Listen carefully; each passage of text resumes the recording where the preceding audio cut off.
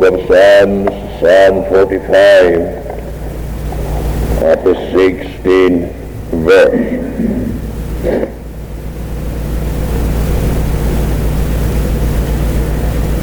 Instead of thy fathers shall be thy children, whom thou mayest make princes in all the earth. I will make thy name to be remembered in all generations. Therefore shall the people praise thee forever and ever.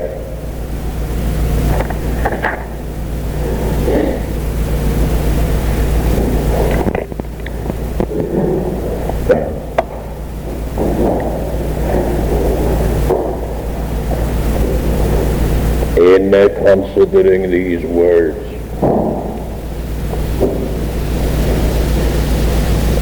the first thing that demands attention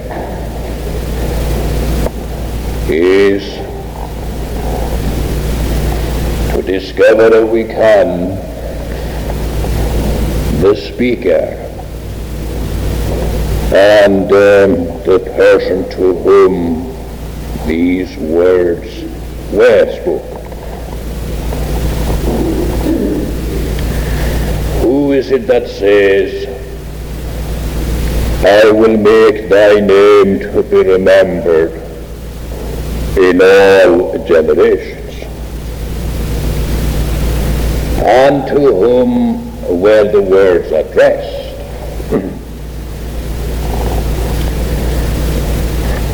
And before we come to a settled conclusion regarding these primary matters, we cannot even begin to discuss the meaning of the words.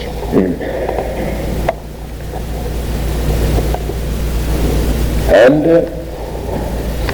we may say just in passing that there have been many speculations as to the occasion on which this psalm was written. But leaving all these aside and looking at the psalm in the light of the other parts of Scripture, we are confronted with this interesting consideration, that there are words in the psalm which are directly applied to Christ in another part of Scripture. For instance, at the 6th verse, thy throne, O God, is forever and ever. The scepter of thy kingdom is a right scepter. Thou lovest righteousness and hatest wickedness. Therefore God, thy God, has anointed thee with the oil of gladness above thy fellows. We know that in the Epistle to the Hebrews, in the 1st chapter, these words are used to prove the deity, the superiority, therefore, of the Lord Jesus Christ, his superiority to all created beings. And it is said of him directly in relation to the angels. He has not said this to any of the angels. Thy throne, O God, is forever and ever. Hence, in the 6th and 7th verses, we are assured by an inspired commentator that the words were used by the Father to the Son.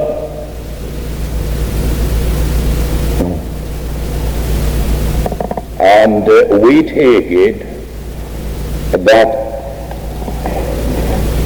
the last verses of the psalm are to be taken in exactly the same way. When it is said, I will make thy name to be remembered in all generations, we take it that it is still the Father who is the speaker, and that the words are spoken to the Son. This is one of the promises that he received as the head of the church. This is one of the promises he received when his soul was made an offering for sin, or rather, one of the promises received which were to be fulfilled when his soul was to be made an offering for sin, when he was to see of the travail of his soul and was to be satisfied. It is the Father, according to the terms of the covenant of redemption, who says this to the Son, I will make thy name to be remembered in all generations. And it is directly connected with and inseparable from what we read in Paul's epistle to the Philippians, where it is said that, therefore the Father, or God hath highly exalted him, and hath given him a name which is above every name, that at the name of Jesus every knee should bow, and every tongue confess that Jesus is Lord, to the glory of God the Father. He has a name that is above every name, and that because though he was equal with God, he thought it not of robbery to be equal with God. He was in fact equal, but he did not grasp, as the idea in the original words is, he did not grasp at this prize, but instead he made himself of no reputation, or he emptied himself of this reputation. He emptied himself and was found in fashion as a man, and being found in fashion as a man, he humbled himself and was obedient unto death, even the cursed death of the cross. Therefore God hath highly exalted him. Now we take the words of our text against that background. I will make thy name to be remembered in all generations. Therefore shall the people praise thee forever and ever.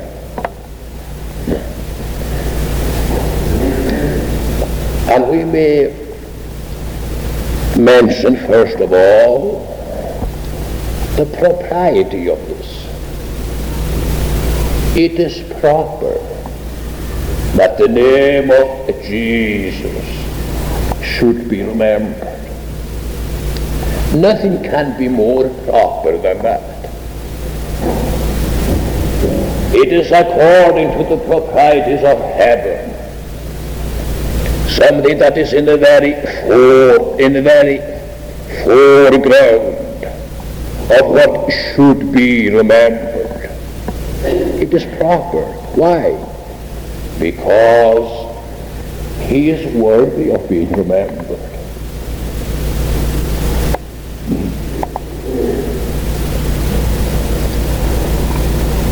And it is significant that again and again we have promises to this effect and exhortations calculated to bring this effect into being. Why did Jesus say to his disciples, the night before he was betrayed, the night in which he was betrayed, do this in remembrance of me? Why has the Father promised again and again that the name of Christ will be remembered? Why these promises? Why is it that one of the sacraments, one of the ordinances of the New Testament has directly to do with this, the remembrance of Christ's name? Why should that be so? There must be a reason for it. There is nothing without a reason, and certainly there is nothing in the economy of God without a very good reason. Surely one of the reasons at least is this, that were it not for this, were it not for the Father's promise that his Son's name will be remembered, we say, were it not for that, his name would be forgotten. Yea, it is due to divine providence in a special manner that his name has not been forgotten long ago. When you consider from the human side the obscurity in which the man Christ Jesus was born,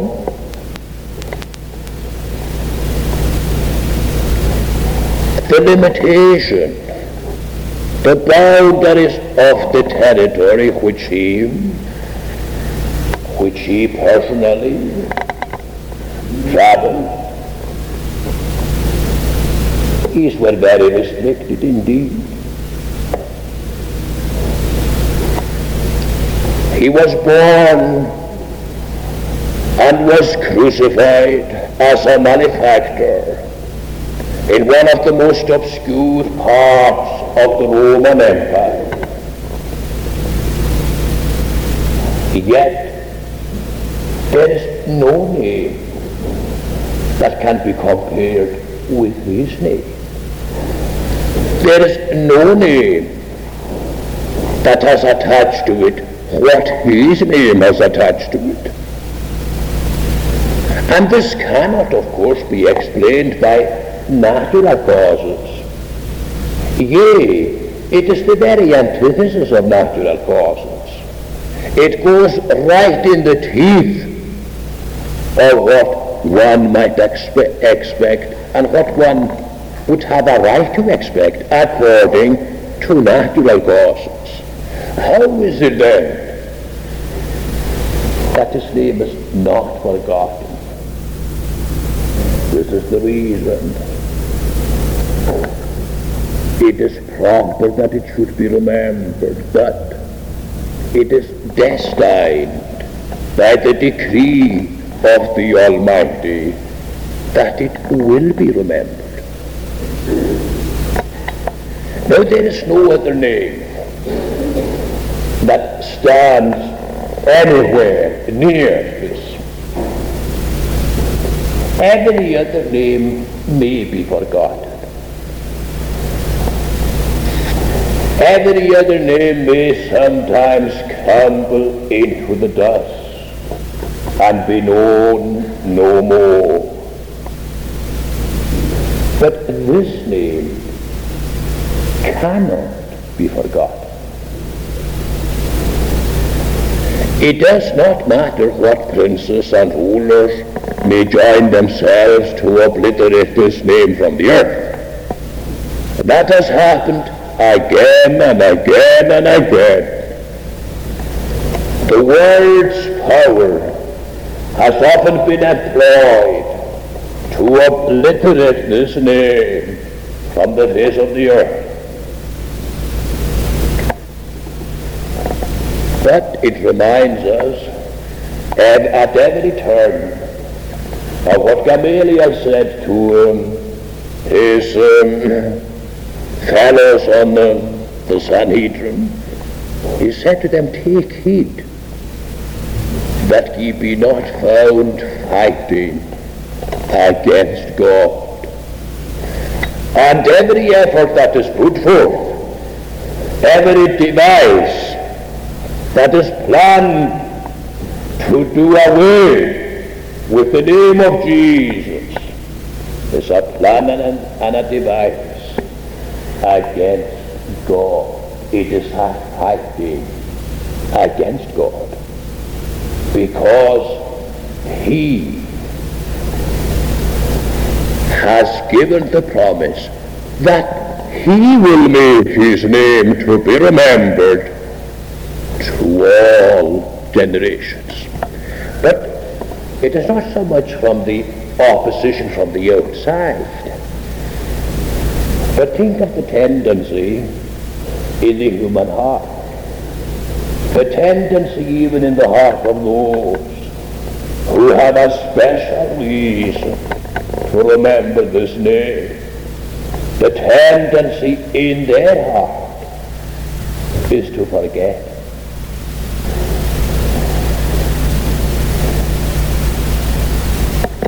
It is one of the proofs of the deceitfulness of sin that again and again we are confronted with this experience. Souls that have vowed in themselves that they would not and could not forget His name.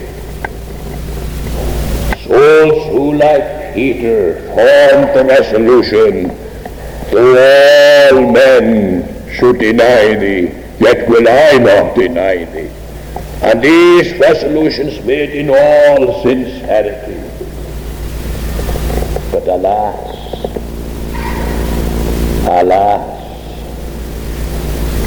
many of those who have made or who were in the spirit of such resolutions have to confess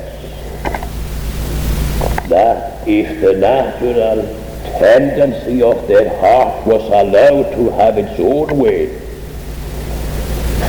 they would forget. He would be just a memory, albeit a pleasant memory, nevertheless nothing more tangible, nothing more influential than a memory. And is this not the meaning of the revival of the church and of the individual soul?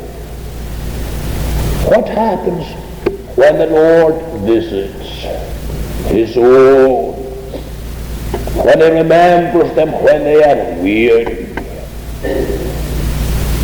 when He causes them to be revived? What happens? His name is being remembered.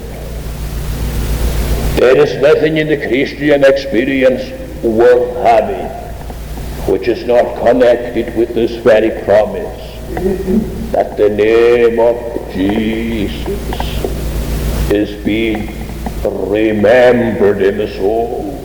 And why is it that it is remembered when it was on the point, we must say, of being forgotten? Why is it? God has promised, I will cause thy name to be remembered. And here it is obvious we have to find not only the perpetuity of the church in this world, but also the perseverance of the saints. It is in this promise, I will make thy name to be remembered. Now you will notice that this is what we call one of the promises of the covenant. One of the immediate promises, a promise given by the Father, not to the church, but to Christ himself. Of course it has its fulfillment in the church, but the promise is given to Christ himself. Now we take it that this is the grand unshakable foundation of God's gracious revelation in this world. God gives promises to his people, that is true. But concerning these promises, they may be often shaken in their minds, as the apostle reminds us in another place. But concerning the promises given by the Father to the Son, there is no room left for any contingency, any miscarrying, anything in fact short of complete, full and final fulfillment. I will do it. Now what is it that is called into requisition for the performing of this, the fulfillment of this promise? Nothing whatsoever on the part of the creature. God pledges himself, his omnipotence, his omniscience, his omnipresence, yea, all that he is in himself, is engaged eternally for the fulfillment of this promise and of all promises like it. The promise to Christ was not without condition. Christ did not receive any unconditional promises. They were all conditioned by his obedience unto death. Christ was given promises on the grounds that he would perform, accomplish, and complete a certain work. That is precisely what we have there in that chapter of the Epistle to the Philippians, which we read. He was obedient unto death, even the cursed death of the cross. Therefore, God has highly exalted. But the conditions are all fulfilled, gloriously fulfilled. And this is the meaning, or one of the meanings, of the resurrection of Jesus. It means that Christ has fulfilled all that he has undertaken to accomplish.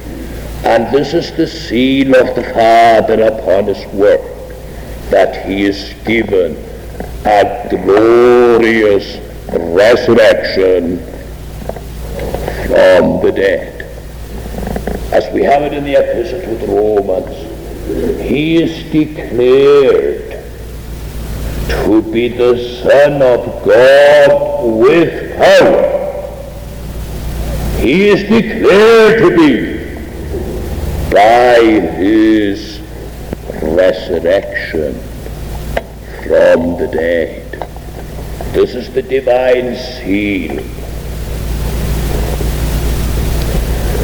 of the Father, that the Son had accomplished all that was required of him, all that he had undertaken to do, so that the conditions of the promises given to him are fully and eternally fulfilled. Hence, there is absolutely no possibility of a failure, or of the shadow of a failure in or concerning any of these promises. Now this, we say, is the sure, unshakable foundation that the gospel of grace sets before us. Here, this is the very meaning of grace as it bears upon us, that the work is finished. The accomplishment of this great and glorious work, the accomplishment has been accredited and sealed by the highest authority, the authority of God the Father. Now in this connection, and for this reason, he says, I will make thy name to be remembered. Now, there are so many aspects to this, so many approaches to the question, that we have to make a selection, and a very, very limited selection at that. What is implied in this? It is implied, as we have said, that he is worthy of being remembered, that he is destined to be remembered. But in relation to men, what is meant by the remembrance of the name of Christ? What is implied in this? In other words, when men do remember the name of Christ, what do they do? What's the meaning of it? When Christ says to his disciples, do this in remembrance of me, what does he ask them to do? To remember himself, to remember his name. And we make no distinction between his name and himself. When it is said that his name will be remembered, it is meant exactly the same. It is meant there exactly the same as is meant that his name will be remembered, or that he himself will be remembered. Well, obviously, he is remembered aright. The remembrance of him is according to truth. Those who remember Christ remember him according to truth. That is to say, he is remembered, he is recognized, he is acknowledged for what he is. And what is he? A Savior. Christ is remembered aright. And then remembered according to the spirit of this text, when he is remembered as a Savior. And what is he as a Savior? He is God and man. And he is not remembered aright as a Savior, but as he is remembered as God and man, in two distinct natures, but one person forever. He is one Savior. He is one Christ. But he is both God and man. He is remembered thus. He is remembered not only for what he is, as God and man, and as Savior, but remembered for what he has done. The whole world couldn't contain all the books that could be written on what he has done. But it is summarized in this. He made peace by the blood of the cross. He gave himself. He came not to be ministered unto, but to minister, and to give his life a ransom for many. No one is remembered aright. He is remembered as the God-man, the Savior, the one who laid down his life, that life might be given to the dead. He is remembered in this way. But intimately connected with that way, he is remembered according to the Scripture account of it. It is the Christ of God, the Christ of the Scriptures, of whom this is said, I will make thy name to be remembered in all generations. Consider then the futility of man's effort to blot out this name. Notice that according to what we have said, the blotting out of the name could be done if the Scriptures were discredited, because it is the Christ of the Scripture, the Christ of God, who is to be remembered. And we have no other account of him but in the Scripture. Now when men set up themselves in groups, in committees, to discredit the Word of God, that is but one attempt to blot out the name of Christ from the earth.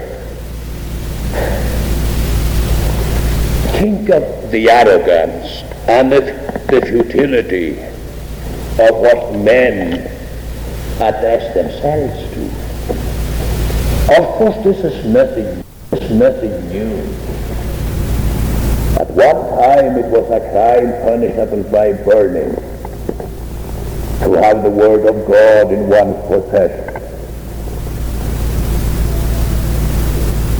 Yea, at one time it was a crime punishable by death to name the name of Christ at all. But the name has survived all these attempts to blot it out. But in our day, the efforts put forward in this direction are more subtle, and they come to us under the name of authority.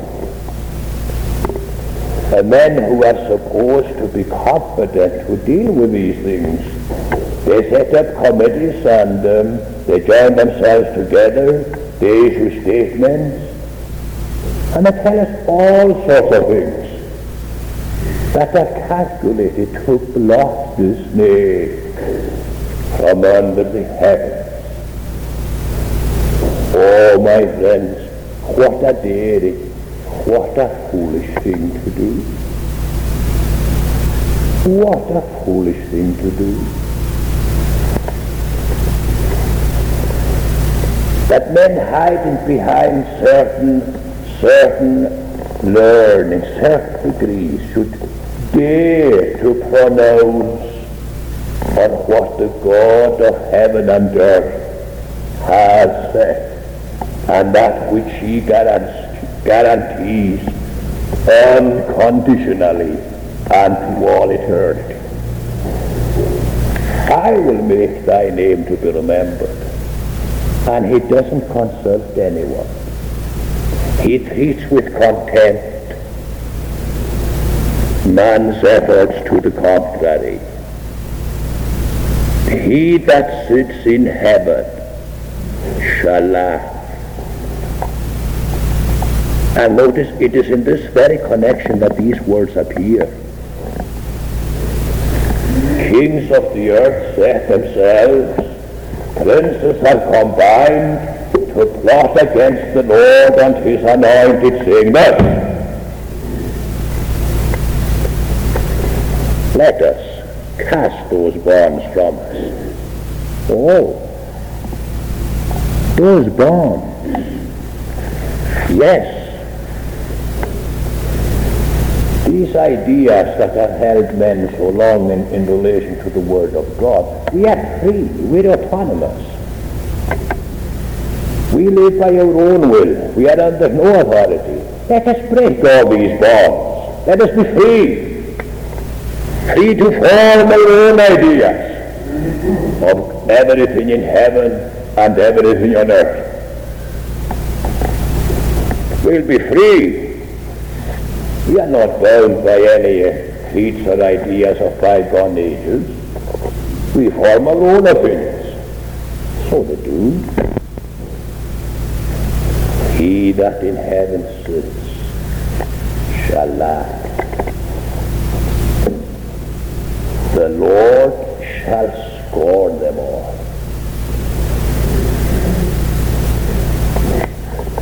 He laughs.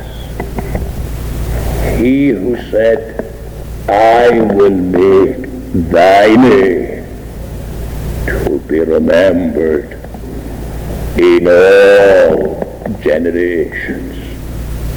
Remembered as a Savior. Remembered as the anointed of the Father. Remembered as the all-sufficient, the all-competent Redeemer, who is given unto us in the word of truth. Christ's presence is in the gospel history. And it is in the gospel history, of course, presented and made effectual by the Holy Spirit. But let us remember, anything that tampers with the Scriptures, anything that seeks to discredit the Word of God, is something that seeks in its very nature to obliterate the name of Christ, to blot it out from under heaven. It cannot be done. This grand I stands as an insurmountable obstacle to all these efforts. I will make thy name to be remembered in all generations.